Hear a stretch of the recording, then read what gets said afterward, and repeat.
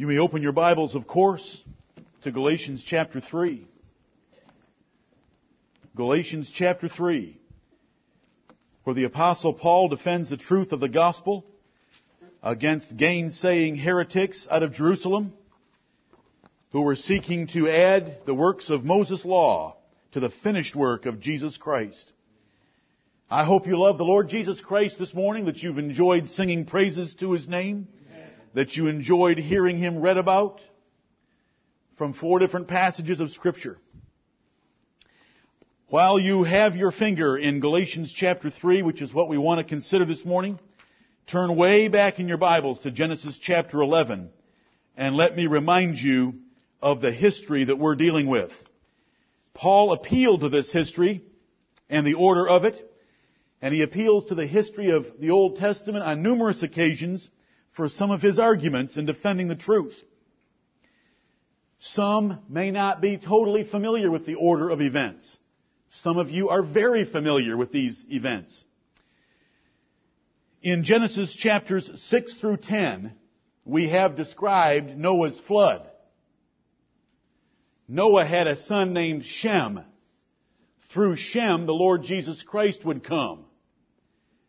Whenever you hear people speak about anti-Semitism, meaning those who hate or despise Jews in public, it's referring to that son of Noah named Shem, because out of Shem came the Hebrews and the nation of Israel and the Jews.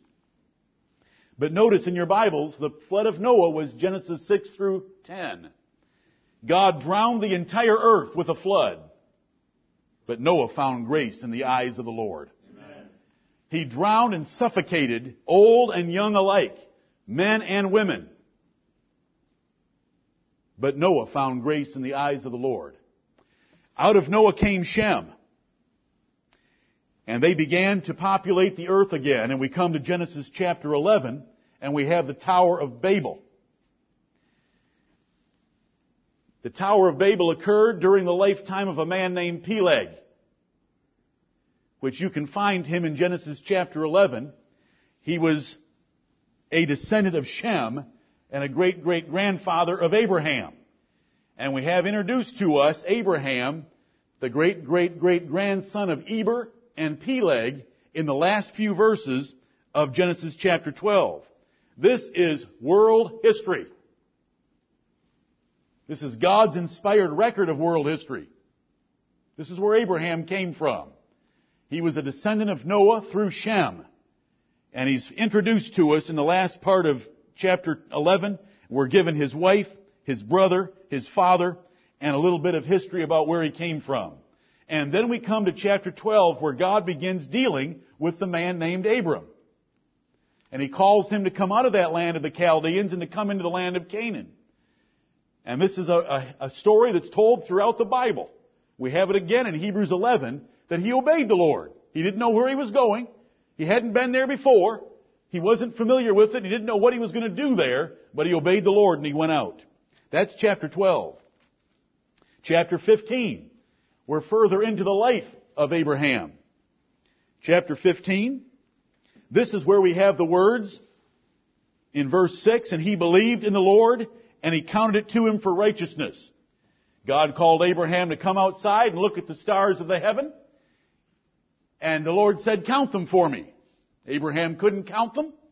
And the Lord said, "This is how many your seed is going to be." Abraham believed the Lord. And it was counted to him for righteousness. It was the evidence that Abraham was a righteous man, that he would believe God in such a way. Come to chapter 17. That passage I just read to you from 15 is what is quoted several times in the New Testament, many times, as the signal, most important event of justification in the Bible. Abraham's justification. How he was declared to be righteous because the faith he had in God was counted to him for righteousness. It was shown to be the evidence of Abraham's righteousness. Now in chapter 17, the Lord promises him again. He's 99 years old. That son he's going to have is going to come through Sarah. And He gives him a covenant of that promise. That there is going to be a seed coming through him that's going to bless all nations. And chapter 17 is circumcision. Now notice, 17 comes after 15, doesn't it? Amen. Even if you're only in the first grade. 17 comes after 15 because circumcision wasn't given to Abraham until later in his life, after God had said he was a righteous man, in verse 15, by faith only. Then we come to chapter 22, which our brother read to us this morning. Chapter 22 is when he was going to offer Isaac on an altar. This is far later in his life. Now Isaac has been born. And Isaac's a young man wise enough to know that going to build an altar with his father and not having a lamb with him was not a good combination. And he said, Dad, what are we going to do? Where's the sacrifice? You can read about the answer to that in verse 8 of Genesis 22, where Abraham said, My son, God will provide himself a lamb for a burnt offering. So they went both of them together. You know, Isaac had a lot of faith. Wouldn't you say? That Isaac had a lot of faith and trust not only in God but in his father as well, to allow his father to bind him and lay him on an altar and lift a knife to slay him. Abraham had taught his son the fear of the Lord. And the two of them together are a wonderful example in Genesis 22. Amen. But I want you to get the order of these events. It says in Genesis 22 that God said, Now I know that you fear me. Now wait a minute. Abraham had been fearing the Lord for a good 40 years. God is speaking after the manner of men. He had put Abraham to a severe trial, and Abraham confirmed his faith once again. And we had read to us this morning James chapter 2 that tells us it was this event, this work of Genesis chapter 22 that proved the faith of Genesis 15. And that's what we're doing every day of our lives. You may have laid hold of Jesus Christ at one particular place in your life, but every day after that, every year after that, we want to be proving that faith to have been sincere and truly by the grace of God by bringing forth works to prove it. And therefore James could say, Ye see then how that by works a man is justified and not by faith only. Because faith by itself does not prove righteous character unless it's backed up by works. And so we have a history. But let's keep going. Turn in your Bibles all the way over to Exodus chapter 20. Exodus chapter 20. What happens in Exodus chapter 20 is we have the Ten Commandments given on Mount Sinai to the nation of Israel, and this is God's covenant of works through Moses. Now notice the order we just went through. We had Noah, we had Abraham believing God and leaving the Chaldean nation to go to the land of Canaan in chapter 12. We have him believing God in chapter 15 of Genesis that he's going to have a great seed that's going to be numbered like the stars of heaven. He doesn't get circumcision till chapter 17. He doesn't really prove that faith until chapter 22, 30 years later or so, when he offers Isaac on the altar, or he attempts to offer him on the altar. And then we come to Moses and Mount Sinai, way over here in Exodus 20, which is 400 plus years after that. You need to keep all this history in mind when you're reading Galatians, because Paul appeals to it. Oh, you teachers out of Jerusalem, don't get these events mixed up. Abraham didn't find peace with God through Moses' law. Abraham wasn't declared righteous because he cut himself in the act of circumcision. Abraham was declared to be righteous because he believed God's promises of things God was going to do and had already purposed to do. That's why we want this history well established in our minds. It's my job to teach you the Word of God, and some of you may not have all these events in their proper order. I just gave them to you. Amen. Flip back a few pages to Exodus chapter 12. Exodus chapter 12.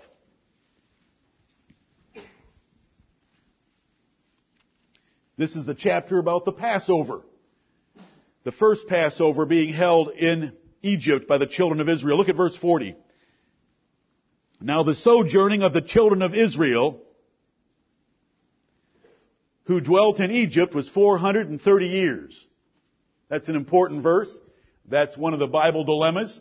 For those of you that like Bible dilemmas, you need to look at Exodus chapter 12 and verse 40. And then you need to go see what God said to Abraham and to Moses on a couple of other occasions where he uses the number 400. And it can be easily figured out. If you were to look at new versions of the Bible, they would alter the commas in Exodus chapter 12 and verse 40 to deny the truth of God's Word. We're going to run into this 430 years in Galatians chapter 3 and verse 17. Because there was 430 years between Genesis chapter 12 and Exodus chapter 20. 430 years. God wants you to know that the works covenant that He made with Israel came 430 years after His promise to Abraham. Abraham never saw that covenant of works. Abraham was given a promise that he was going to have a great seed as numerous as the stars of heaven, and he believed it. And that was counted to him for righteousness 430 years in advance of what the false teachers out of Jerusalem were trying to teach those poor Galatians. I hope you're all with me. 430 years later. Let me just look at that verse 40 for just a second. Now the sojourning of the children of Israel. I have taught you something about English that you should remember, but most of us don't, so we have to review it because we didn't pay attention like we should have. When you have a little parenthetical element in a sentence that is enclosed in commas, it may be removed from the sentence. That's why it is in commas. It is separate, additional information. Let's pull it out for a second. Now the sojourning of the children of Israel was 430 years, and that's the truth of God's Word. Amen. If you go read the New Bible versions, they've taken out the commas so that they've got Israel down in Egypt for 430 years. Israel was in Egypt for only 215 years. You can easily figure that out by the ages of Abraham, Isaac, and Jacob went down into Egypt when he was 130 years old. You say, are commas that important? Ask your English teacher if commas are that important. This is the 430 years. Now the sojourning of the children of Israel, who happened to dwell in Egypt for part of this time, was 430 years. They were in Egypt for 215, but in total they were sojourners for 430 because they didn't have a home until God gave them Canaan. Abraham was a sojourner, never had a home. Isaac was a sojourner, never had a home. Jacob was a sojourner, never had a home, never had a fixed dwelling place. They were strangers and pilgrims in the land of Canaan. Your commas are important. Children, remember that tomorrow when you go to school. Either at home or at school. Commas are important. You pull the commas out of that verse, and you would be led to believe that Israel was in Egypt for 430 years. Then you've got an extra 215 to account for that disappeared. Let's go to Galatians chapter 3. I hope that little bit of history helps you understand that this world was depopulated once. The God of heaven depopulated it. Right. The God of heaven drowned the entire earth, but He raised up a family named Noah. And out of that family came Shem, and out of Shem came Eber, Peleg, and Abraham. And out of Abraham came Isaac and Jacob and the nation of Israel. That's the physical line of Abraham. We come out of Japheth, for the most part in this congregation, the father of the Gentiles. Brethren, this is one of the most glorious chapters in the Bible, Galatians 3, because it's going to tell some strange Gentiles living across the Mediterranean Sea from Israel that they are the children of Abraham. Amen. Now wait a minute. We don't have the right father and mother for that. But we are the children of Abraham. It's a wonderful chapter of the Bible. These poor Gentiles that lived in Turkey, they had gone to a Jewish synagogue and they had heard the truth about the Lord Jehovah.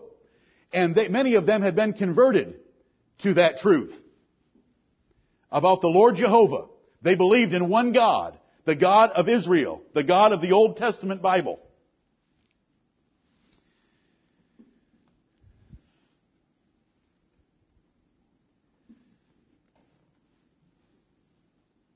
They love to hear the stories of the Old Testament. You know what I just told you a few minutes ago when we opened this service was in Acts chapter 13. Paul went into a synagogue and he addressed Gentiles that were there. There were Gentiles there. They heard the truth of the gospel. These Gentiles had been converted from worshiping a polytheistic collection of many different gods. But now they heard about the God of Israel. And then teachers came out of Jerusalem telling them that's not good enough. They heard about Christ from Paul, but these false teachers came and said, it's not good enough for you Gentiles just to believe that Jesus Christ has done all the saving work for you. You need to add to that circumcision and some parts of Moses' law. And that's why Galatians wouldn't even exist as an epistle if there hadn't been that controversy. Controversy is what has generated most instruction and teaching and the fine defining of points in the history of the Christian church. Right. You know, there's a saying, necessity is the mother of invention. Well, heresy is the mother of precise definitions of theology. Right. And so it's this heresy that's being taught in these churches of Galatia that causes Paul to write the Epistle of Galatians and why we have chapter 3, and we want to remember that historical context. What line of reasoning is Paul following, and what's he trying to prove? He is trying to prove to converted Gentiles who had trusted in Jesus Christ and had been baptized in the name of Jesus Christ, had cast all works aside to believe on Jesus Christ alone for justification. He was convincing them to reject these false teachers out of Jerusalem that were teaching them they had to keep the law of Moses. And so we come to Galatians 3. Eternal life is not the issue. Paul writes these people as them having eternal life. What is the issue is their understanding of the truth of the gospel. God had promised Abraham all sorts of things. A land, a seed, that all nations would be blessed through him. A covenant, as many as the stars of the sky for multitude, and defeat of his enemies. And all of it's fulfilled in Jesus Christ. Every one of those are truly fulfilled in Jesus Christ. Possessing the gate of his enemies is not David defeating the Philistines. It's the son of David defeating the devil himself and raiding his palace and his kingdom and taking us as his captive saints. As we go through this chapter, we want to remember what Paul's teaching. Paul's teaching against Jewish legalists out of Jerusalem. But when we see these verses, we have to remember how they're abused by Arminians and Calvinists, so we have to take a different tack in addition to seeing what he was truly trying to teach those Galatians that first received this epistle. Right. We're down to verse 6 and 7. Last Lord's Day, we made it to verse 6. Even as Abraham believed God, and it was accounted to him for righteousness. That event took place in Genesis chapter 15, verse 6, when God told Abraham to count the stars, and that he would have a seed as many as the stars of heaven. Abraham believed the Lord. And the Lord said to Abraham, the Lord counted that as a righteous act on the part of Abraham, and counted it to him for righteousness. That was the evidence that Abraham was a righteous man, and here it is quoted in Galatians 3:6. Now, Paul has followed several other arguments in verses 1 through 5. They're negative arguments. They're rhetorical arguments. When he gets to verse 6, because he's been using the word faith so many times, he says, even as Abraham believed God. There he's using that faith that he's mentioned in verses 2, 3, 4, and 5. Even as, in the very same way that Abraham believed God, and it was accounted to him for righteousness. He's pointing out, he's taking these Gentile hearers and these readers of his epistle in Galatia and taking them all the way back to Abraham. Don't just go back to Moses. Don't let these false teachers take you just back to Moses. Why don't we go back to the father of Moses? Why don't we go back 400 years earlier and find the friend of God? Let's find Abraham. How was he declared to be righteous? By his faith. Not circumcision, not the law, but by faith. And brethren, this is the most important subject in the Bible. How can a man be just before God? Right. That is the most important subject in the Bible. That's the most important question you should be answering in your life. How can a man be just before God? That's how Job would put it.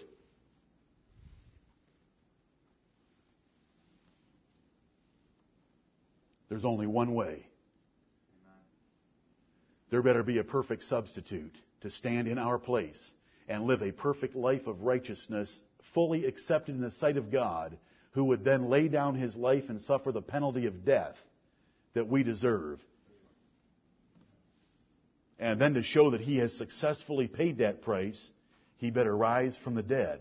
Because if he doesn't rise from the dead, how do you know that he got the price fully paid? There could be a little bit left for you to pay. And if in this life only we have hope in Christ, we are of all men most miserable. Jesus Christ had to rise from the dead. Jesus Christ died, was buried, and rose again from the dead and ascended into heaven for our justification. That is how a man is just with God. God has a covenant people. Get the big picture. Why does the planet Jupiter and the planet Earth exist? And why do you exist? Get the big picture. God created a race of rational, intelligent creatures, and they rebelled against Him. He gave them the opportunity of paradise. He told them the one commandment that would offend Him. He gave them all the trees of the Garden of Eden to eat. But they chose to offend Him and rebel against Him at the seduction of the devil, so that our race was cast into condemnation. That was no surprise to the God of heaven. Get the big picture. God was not surprised in the Garden of Eden. It was His perfect plan. The reason you exist is a pawn in the hands of the Almighty God, and He's totally just and fair in doing so. Amen. He drowned and suffocated the whole race, except for the family of Noah in the flood. And He's coming again to burn up this world and to send all sinners to hell. How can a man be just before God? Because Jesus Christ was sent to live perfectly righteous for them and to suffer the penalty of death for their sins. That's the big picture of why we have the Bible, why we're meeting here, and how we're going to stand before God. And so Paul's telling these Galatians, don't you worry about those Jewish teachers. You know the effect that the preaching of the gospel has had in your lives. The blessing that you have by the Spirit of God is by the preaching of the gospel. This verses 2 through 5, his arguments.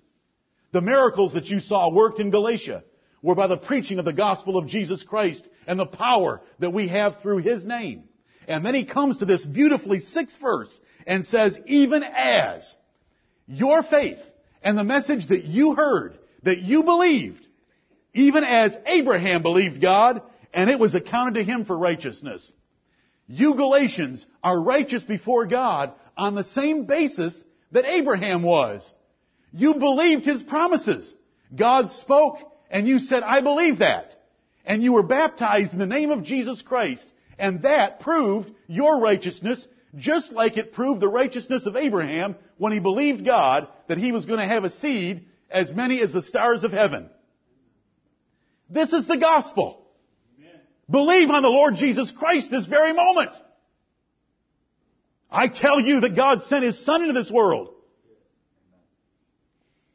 And you better believe on Him, because He's coming from heaven with His mighty angels in flaming fire to take vengeance on all them that know not God and that obey not the gospel of our Lord Jesus Christ. The evidence of eternal life and the proof of your righteous standing before God is how you respond to the message of His Son. He's not going to take you outside and say, count the stars. He's going to take you inside and have someone preach Galatians 3:6 to you. Amen. Now believe on the Son of God. Amen. You can't regenerate yourself any more than you can create the universe. But you can certainly declare yourself to be righteous on the authority of Scripture by believing God's testimony concerning His Son, Jesus Christ. Now believe it.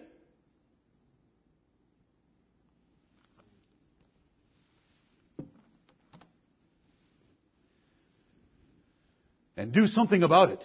Right. He that believeth and is baptized shall be saved. Could it be any simpler than that? You show me a person that hears the testimony of the Lord Jesus Christ, and instead of being bored, instead of being offended, they love what they hear, and they believe it. They believe it just like Abraham believed it when he stood outside and saw all the stars. They believe it. And then they get baptized. You show me a person that is willing to become a fool for Jesus' sake. Willing to be stuffed underwater, dunked underwater, buried underwater, dipped underwater, like Baptists have for 2,000 years since John the Baptist. You show me someone that loves the Lord Jesus Christ and is willing to be buried underwater in public and raised up again out of that water, and I'll show you someone that's going to stand before Jesus Christ and be accepted. That's what that verse means. Mark 16:16. He that believeth and is baptized shall be saved. Oh, the Church of Christ loves it, but they don't understand it. And Baptists hate it because they don't understand it. We understand that verse. Those two things are the evidences of someone that God has saved. They are the evidences of a child of Abraham. Do you know before we can get out of Galatians chapter 3, we are going to know that it is by faith and baptism that you align yourself with the Lord Jesus Christ and are the children of Abraham. That's right.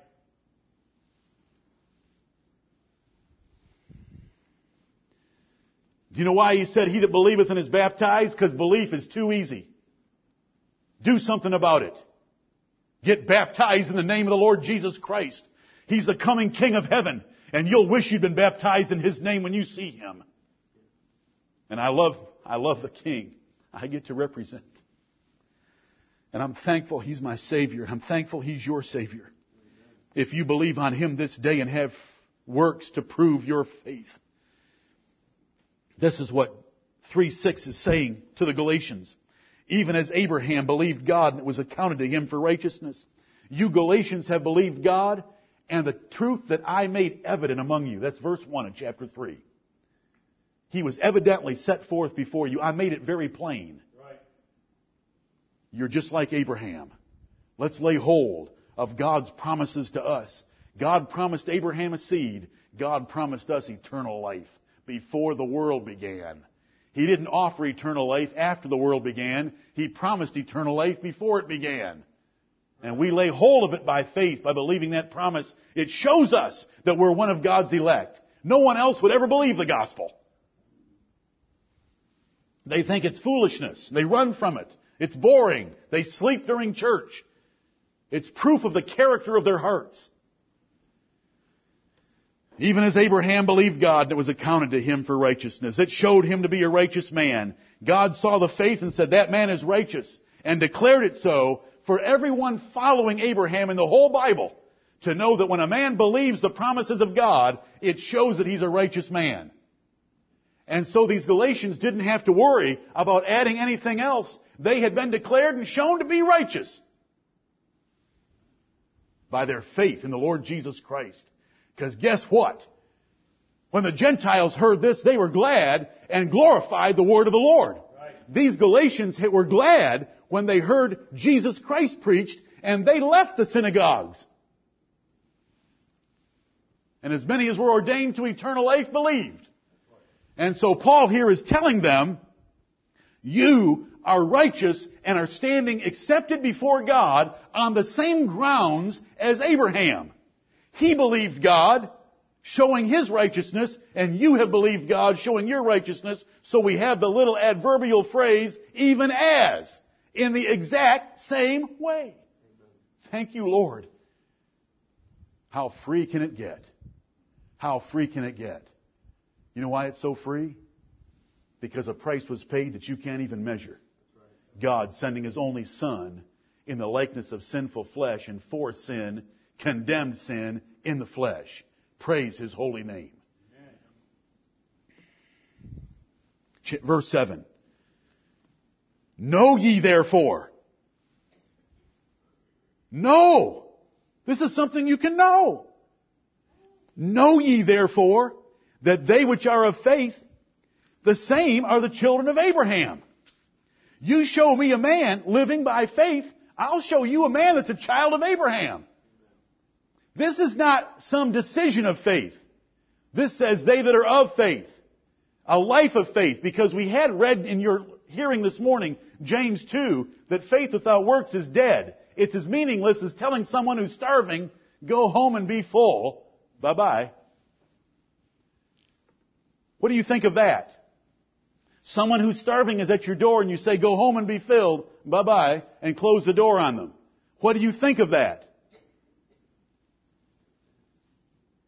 That's what the Lord thinks of Arminian salvation. Thou believest that there is one God? Good job. The devils also believe and tremble. Because faith without works is dead, as much as telling a starving person at your door to be full without giving them any food. That's what James 2 was teaching us. Know ye therefore that they which are of faith, the same are the children of Abraham. What comfort, brethren! This is something you can know this morning. I am teaching truth to you that you can know. That if you are living the life of faith, I believe God, and I'm obeying God, then you're the children of Abraham. Now, brethren, Paul plays with words. And I hope you love when he plays with words, because when he plays with words, he's playing with them by the inspiration of the Holy Spirit. Amen. He uses a word in verse 7. Is it singular or plural? I'm not even going to tell you what word. What one do you think that I'm looking at? Galatians 3:7. Know ye therefore that they which are of faith, the same are the children of Abraham. Does Paul know the difference between the singular and the plural? Amen. Is he going to make an argument in a few verses about the difference between the singular and the plural? Right. What's he using here? The plural. And he's going to go back and forth throughout this chapter, because it is a plural seed. Do you know how many? It's a multitude that no man can number. Do you know what it looks like? It looks like the stars of heaven for multitude. But do you know what? It's all wrapped up in one seed, the Lord Jesus Christ. Amen. Right. It's not in anyone else. It's not in Moses. It's not in the high priest of Israel. It's only in the Lord Jesus Christ, but it's all the elect of God. And so here he uses the plural. Know ye therefore. Therefore. What's the therefore? What am I supposed to know, and on what basis? Because Abraham was declared to be righteous by his faith. You have been declared to be righteous by your faith. Know ye therefore that because of your faith, your decision to leave the synagogue of the Jews, the temples of the false gods, and follow the Lord Jesus Christ, you are the children of Abraham.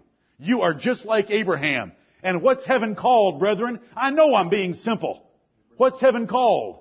Abraham's bosom. That's where you're going, Galatians. And on what basis are you going there? Because you've shown the same character that Abraham showed. When you heard the truth of God, you believed it.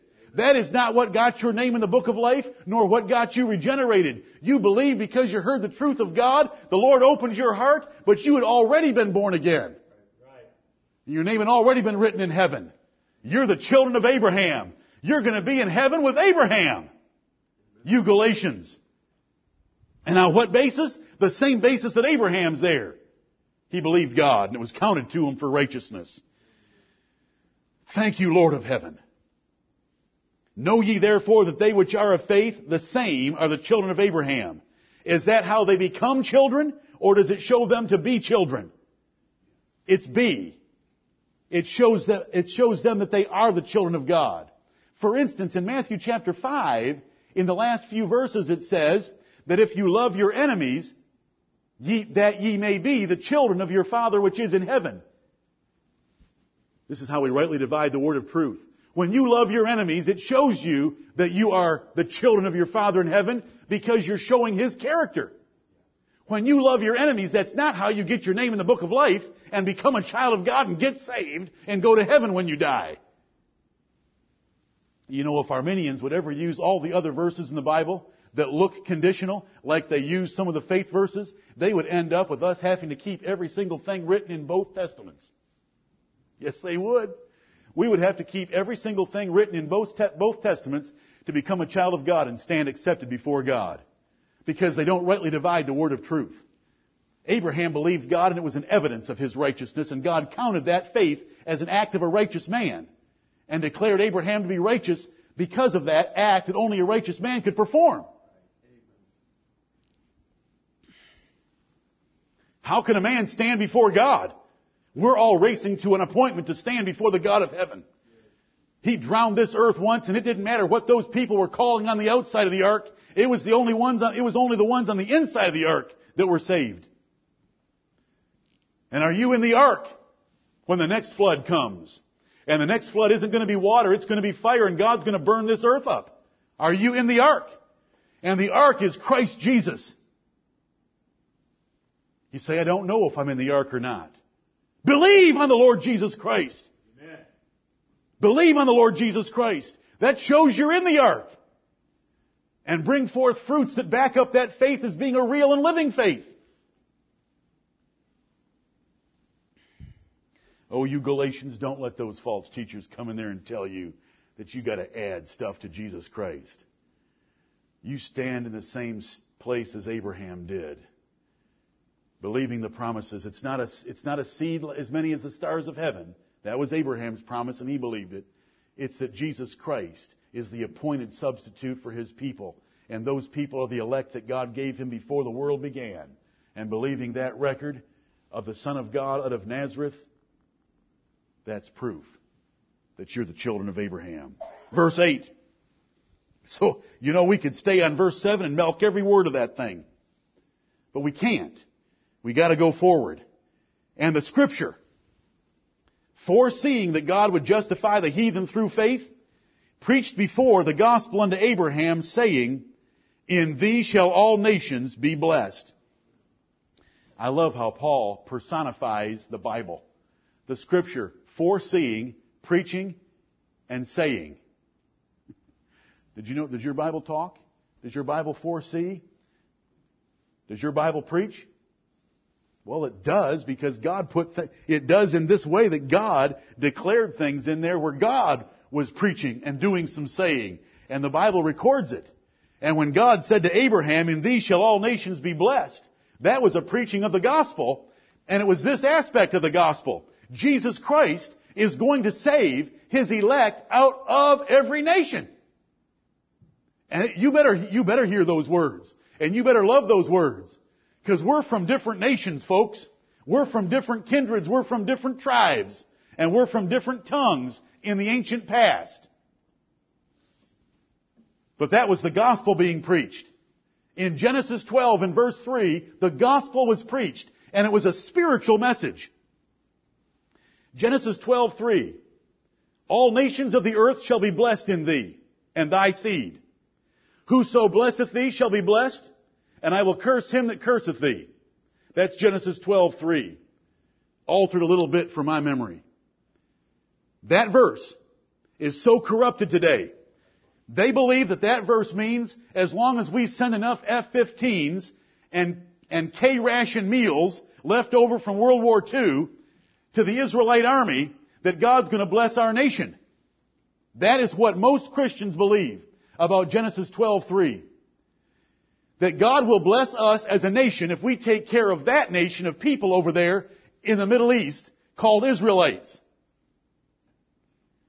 God doesn't consider them the children of Abraham, right. And neither do they. When you read their writings, they know that they're not Semites. But that's another subject for another time. Jesus said Jerusalem will be trodden down of the Gentiles, so I want you to answer me on the authority of that verse, what kind of people are in Jerusalem today? They're not Jews and they're not Semites. Right. They're imposters. They know it, Jesus knew it, and the Bible condemns them. That city is being trodden down of Gentiles at this hour. That's Luke 21, and I believe verse 24. But forget that point. What we want right now is the fact that when Jesus said, when the Lord said to Abraham, I will bless him that blesses you, curse him that curses you, and in thee shall all families of the earth be blessed. That was fulfilled in the Lord Jesus Christ with spiritual blessings, based upon spiritual conditions. And we as a nation, and most churches have so corrupted it, they make it physical conditions for physical blessings. And they miss Christ. They look at the race instead of grace. They look at the race. God's chosen people are by grace, and they're out of every nation. They're not by race and only from one nation. What a travesty of misinterpretation of the Bible. It was the gospel that was preached, not some political program for our Defense Department to get involved in. But you know, men like John Hagee, for those of you that watched him, you know that he's the greatest Jew lover in America. Jerry Falwell is right behind him. That fundamentalist section of the religious environment of America have moved our politicians to support Israel. Of course, there's a bunch of Jews funding them as well.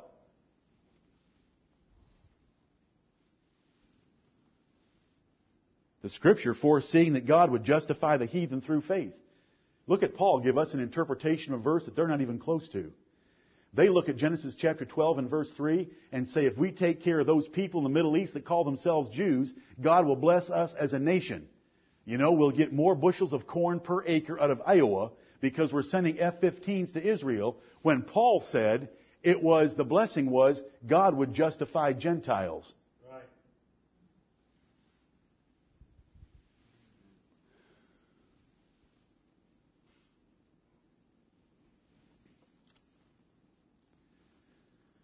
The Scripture foreseeing that God would justify the heathen. There was a prophecy in Genesis 12:3 that most people miss, and the Jews missed.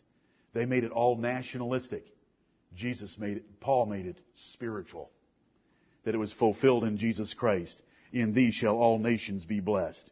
That's the conversion of Gentiles by the grace of God and their justification by Jesus Christ alone, that they would be saved with an everlasting salvation out of every nation by the grace of God through Jesus Christ, and they would lay hold of it by faith. And that God's covenant people will be raised up from every nation on earth. And they will stand in heaven, and many of them are already there, singing the praises of their Lord and Savior. Verse 9, so then, he repeats himself from verse 7 to convince them and to convince you and me. So then, they which be of faith are blessed with faithful Abraham.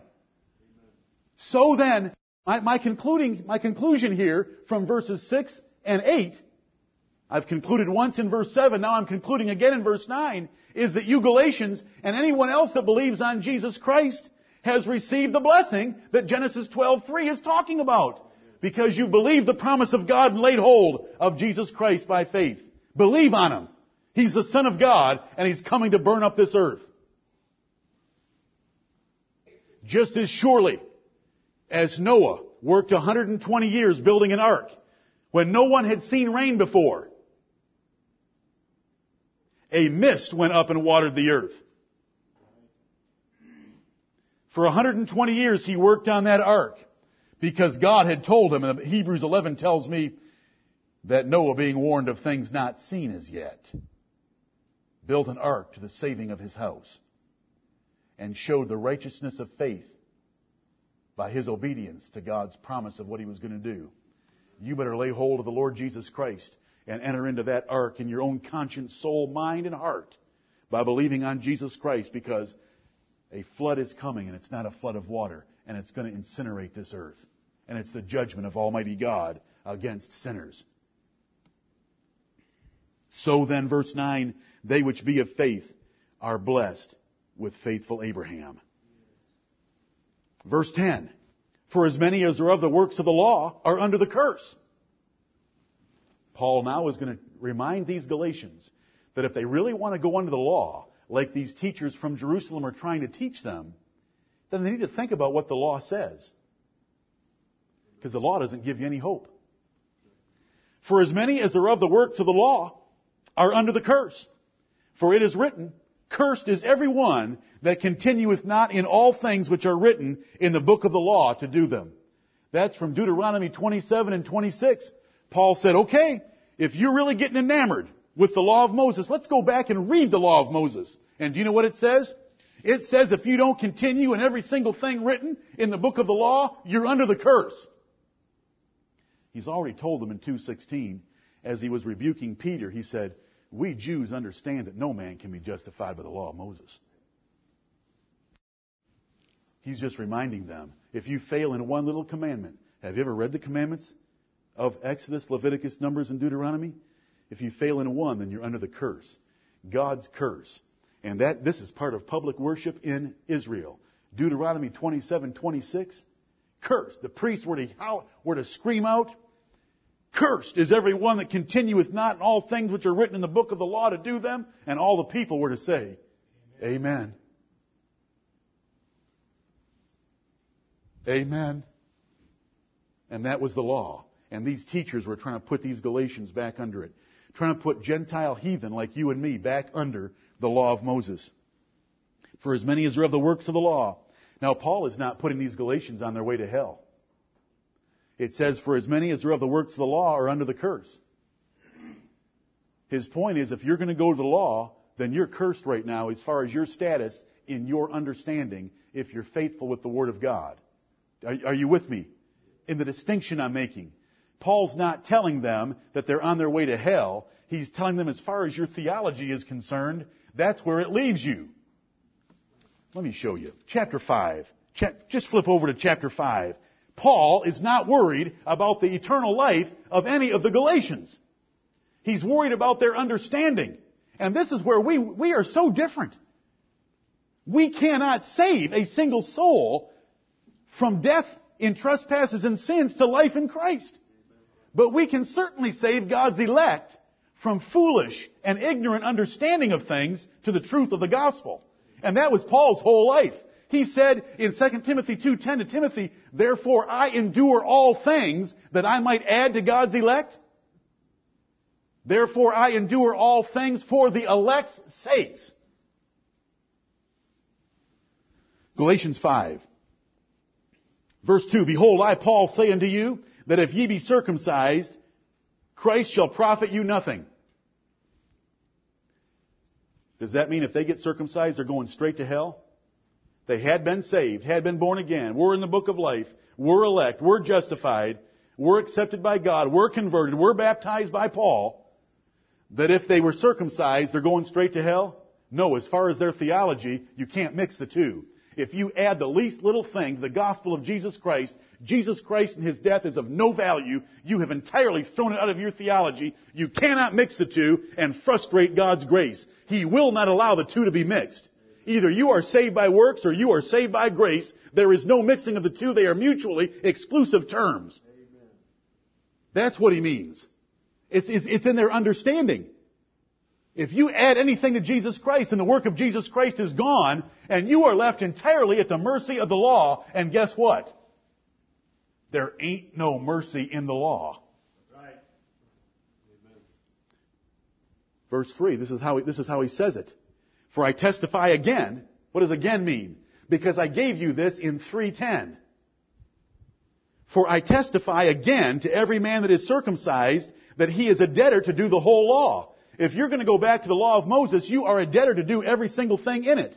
That's what he taught in chapter 3, which is why I've jumped ahead to chapter 5, because he refers back to what he's teaching us in 3 with the word again. Verse 4, Christ has become of no effect unto you. Whosoever of you are justified by the law, ye are fallen from grace. It says here that the Galatians were justified by the law. Can anyone be justified by the law? No. That is in their heads. For you Galatians that have listened to those false teachers out of Jerusalem, thinking that you can stand accepted before God by the law of Moses, you've fallen from grace. You have left the true doctrine of grace. You have left the right understanding of grace. You think you're justified by the law, but look at you. I've already taught you in chapter 3, and I'm telling you here again, that if you're going to go back to the law, you've got to keep every single commandment of it or you're cursed. Back to chapter 3. That's what verse 10 is telling those Galatians. If you want to go back to the law, just remember that if you fail in one single point, it's over for you. It's curtains. You're cursed. Verse 11, but that no man is justified by the law in the sight of God, it is evident. He's telling these Galatians, I can use your own Bible. I can use your Old Testament and prove with evidence that no one is justified by the law, because I have in Habakkuk chapter 2 and verse 4 these words, the just shall live by faith. Paul This is the Holy Spirit inspired argument. You people that think the Old Testament can get you into heaven, the Old Testament itself says that's not the way to heaven, because it says in Habakkuk 2:4, the just shall live by faith. It doesn't say the just. Notice, the just shall live by faith. It doesn't say the just shall live by Moses' law, but the just shall live by faith. But that no man is justified by the law in the sight of God, it is evident. It's proven by the Old Testament. Why in the world would God say the just? Those that can stand before God. What's a just man? Someone that can stand before God and he's totally innocent. He's without spot and without blame before God. That man lives by faith, not by Moses' law. And your own Bible teaches you that in the Old Testament. He's telling these Galatians. Verse 12. And the law is not of faith, but the man that doeth them shall live in them. Do versus believe. The law and faith are totally opposites. When you believe God's promise and God's performance of what He's going to do, you take yourself totally out of the picture. God does it all. Works, or the law, is entirely based upon what you do. God's not doing anything different for anyone. You're earning your way to heaven. Faith and law are opposites. That's what this verse is teaching. Verse 12 of Galatians 3. The law is not of faith. These two don't come together and sort of work together. They don't work together at all. Do you know what kind of faith it takes to get justified in the sight of God? Do you know what kind of faith is the evidence that you're one of God's elect and justified in His sight? It's only one kind of faith. The minute that you start looking to your faith, I wish you could all hear me right now. This is where we separate from the rest of the religious world. The minute you start looking to your faith as a condition or an instrument for you to be justified in the sight of God, you turn faith into a work of the law.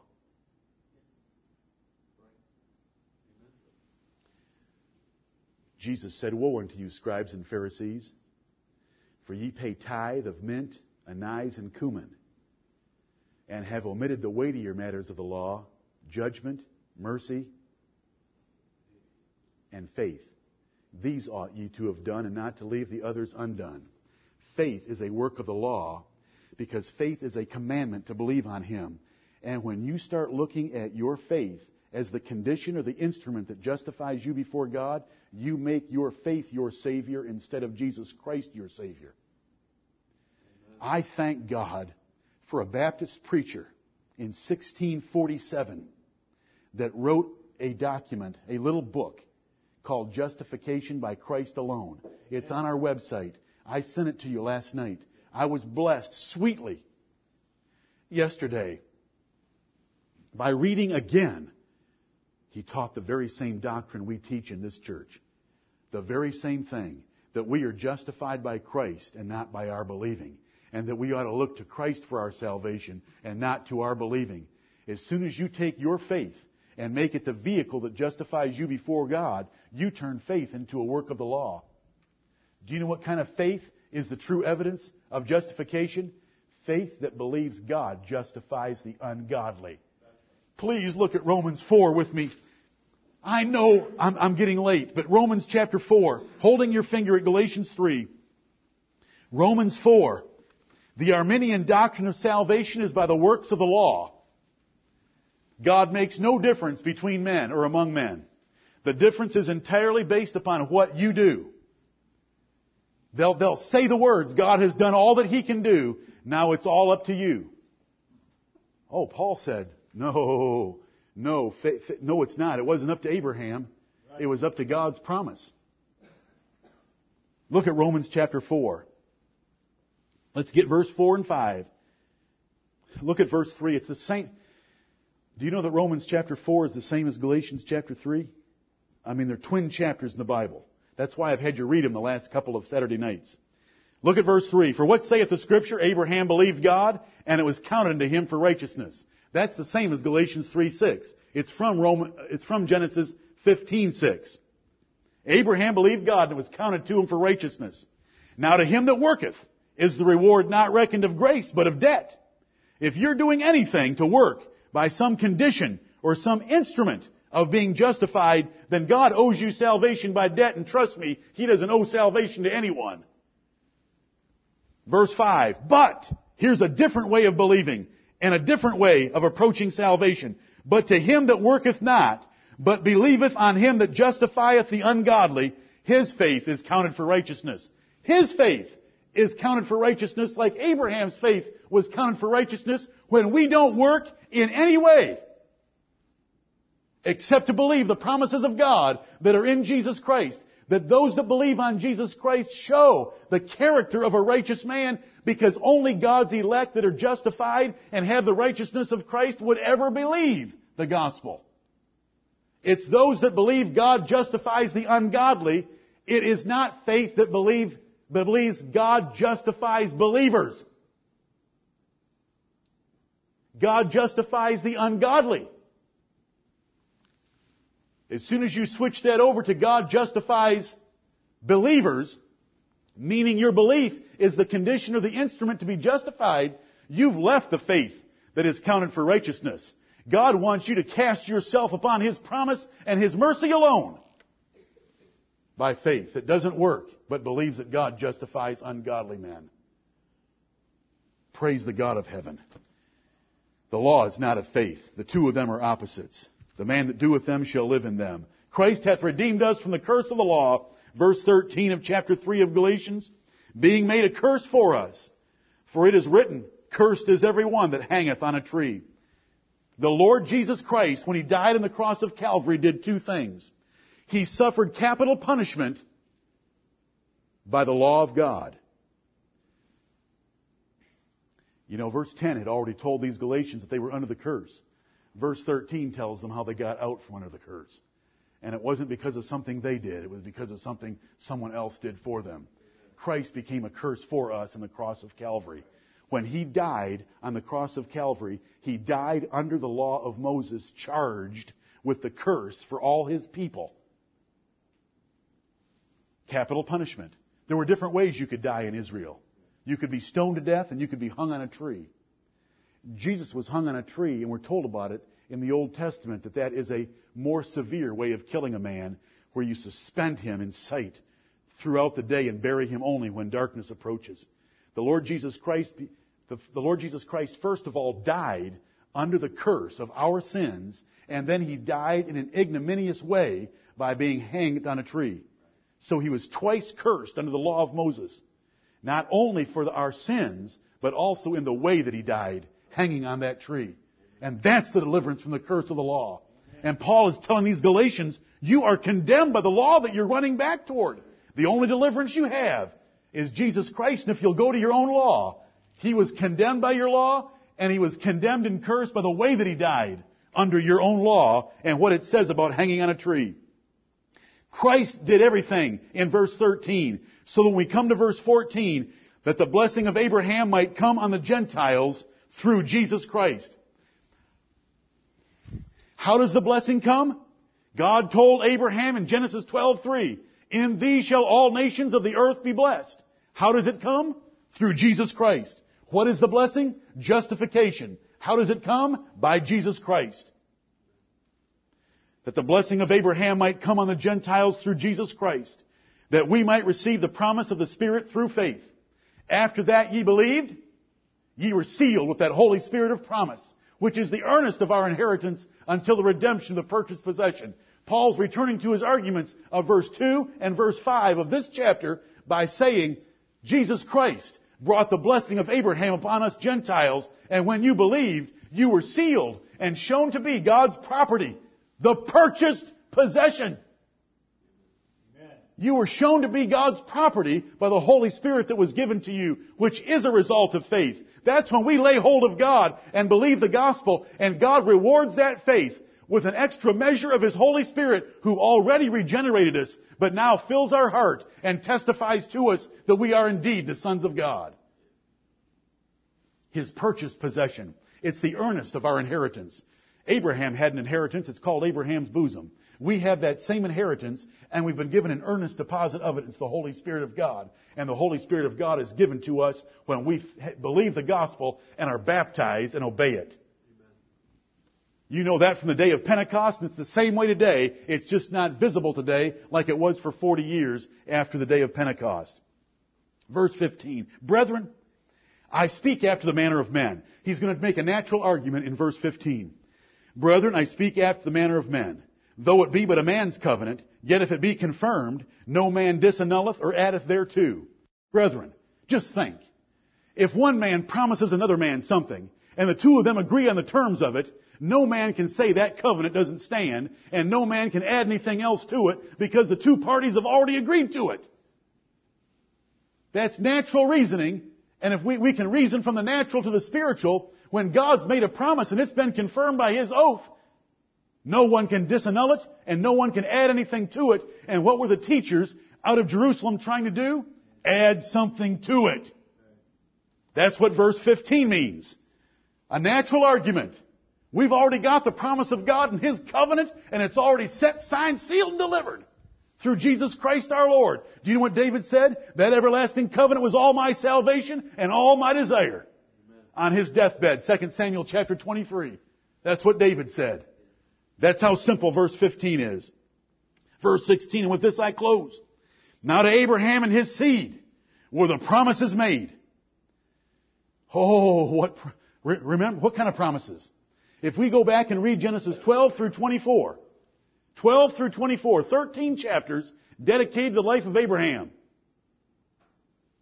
What promises? Land, defeated enemies, a seed as multitudinous as the stars of heaven, an inheritance, blessing on all Gentile nations. Are those physical? Or are those spiritual? Look at what the Apostle Paul wants to teach us. Now to Abraham and his seed were the promises made. And you can go back, and it is a pleasure to look up every verse between Genesis 12 and 24 and find where it says to Abraham and his seed, to thee and to thy seed, will I do this, will I give this, will I do this, will I give that. Now to Abraham and his seed were the promises made, period. Now to Abraham and his seed were the promises made. Do you know what Paul says in that sentence? Whatever Bible you're holding in your hands, when you go back to Genesis 12 through 24, every promise had better be to Abraham and his seed. But do you know what happens when you go back to Genesis 12 through 24 with a New King James Version that's plagiarized the King James Version and taken its name? What do you think it has back there? What do you think it has? Descendants. To Abraham and his descendants were the promises made. That is high heresy. How in the world can a board of editors sit down and sign off on a Bible when they know what Galatians 3:16 is? This verse is not hid in the obscurity of the last 10 chapters of Ezekiel. This is Galatians 3:16. How can they sign off on a Bible version that when you go back to Genesis 12 through 24, every promise was to Abraham and his descendants? When it says every promise better be to Abraham and his seed. Am I the only one that gets mad about such things? I hope you've got fire burning in your hearts. What's been the con job that's been done in America in the last 100 years with their Bible versions? Let's look back at that 16th verse. Now to Abraham and his seed were the promises made. He saith not, and to seeds, as of many, but as of one, and to thy seed. And we'll leave the last few words off for a second. Paul said, the Old Testament that is a true Old Testament, the Old Testament that God approves of, uses a singular noun for one, not a plural noun as of many. And they take it, and I've got the Bibles in my pulpit this morning, but we don't have the time. You can look at them. I'll show you the verses. I've got them all in the outline. Every promise made to Abraham and his seed, they changed to Abraham and his descendants. When the New Testament tells us the Old Testament had better say seed. It better be singular. It can't be plural because it's not by race. It's by grace. It's in Christ. We want all the promises in Christ. And so Paul is telling Gentiles that all the promises were made in Jesus Christ. They weren't put into Isaac. Oh, and before we get out of this chapter, you're all the children of Abraham. He's already told us that in verse 7, but he's going to say it again. And before we get out of the book of Galatians, he's going to say that you're all the children of the free woman. You are Isaac compared to Ishmael. The Israelites of Paul's day were the Ishmaelite, were from Esau rather than Jacob. And we're going to read that before we get out of the book of Galatians. But right here, he wants you to know one thing. Every promise made to Abraham was made to Abraham and his seed. Amen. Singular. He didn't say seeds. He didn't say descendants. He didn't say anything plural. He said singular because it was all wrapped up in Jesus Christ. The land, the inheritance, the seed, the blessings, defeating the enemies, all of it wrapped up in the Lord Jesus Christ. You want to look at something political? You want a political program to help your nation? I'll give you a political program to help your nation. You know what it's going to be? Allow the free preaching of Jesus Christ and defend all gospel preachers. Amen. America is great. America is great as a nation, not because they defended the Jews, but because they allowed free gospel preaching in this country from the beginning. It was tried sorely in New England. But we have a Bill of Rights in this country that defends the rights of Baptists to preach the true gospel of Jesus Christ. We have a tax code that gives privileges to ministers of the gospel by that name. Amen. That's why America's great. America is not great because they send F-15s to the Middle East. America is great because they have endorsed the gospel of Jesus Christ as a nation for a long time. They're no longer doing it. That was all an answer to the question, would you like to hear about a political program? I don't preach political programs. I preach spiritual inheritance and spiritual blessings, and they're all wrapped up in Jesus Christ, the true seed of Abraham. And this is why we use a King James Bible. Amen. We use a King James Bible because when you go back to Genesis, you will not find a single promise made to Abraham and his seeds. You will not find a single promise made to Abraham and his descendants. Every single one is to Abraham and his seed, singular, because God is trying to tell you that every single promise was made in Jesus Christ, and it's fulfilled in Jesus Christ, and all the promises of Abraham are ours because they're spiritual. You poor Galatians. These men coming out of Jerusalem want to tell you that you need to go back under the law. You mean you need to get cursed? You mean you need to go back to something that didn't even have the Spirit of God? No one could perform any miracles? It didn't include the blessing of Abraham? What power.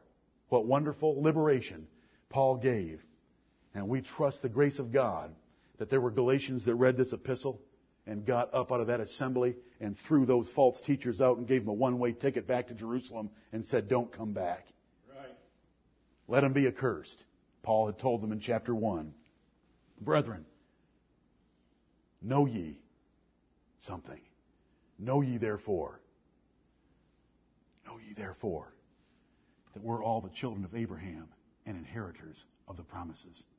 Abraham's bosom and a city made by God is ours. The multitude that no man can number is in heaven. It's the body of the elect out of every nation.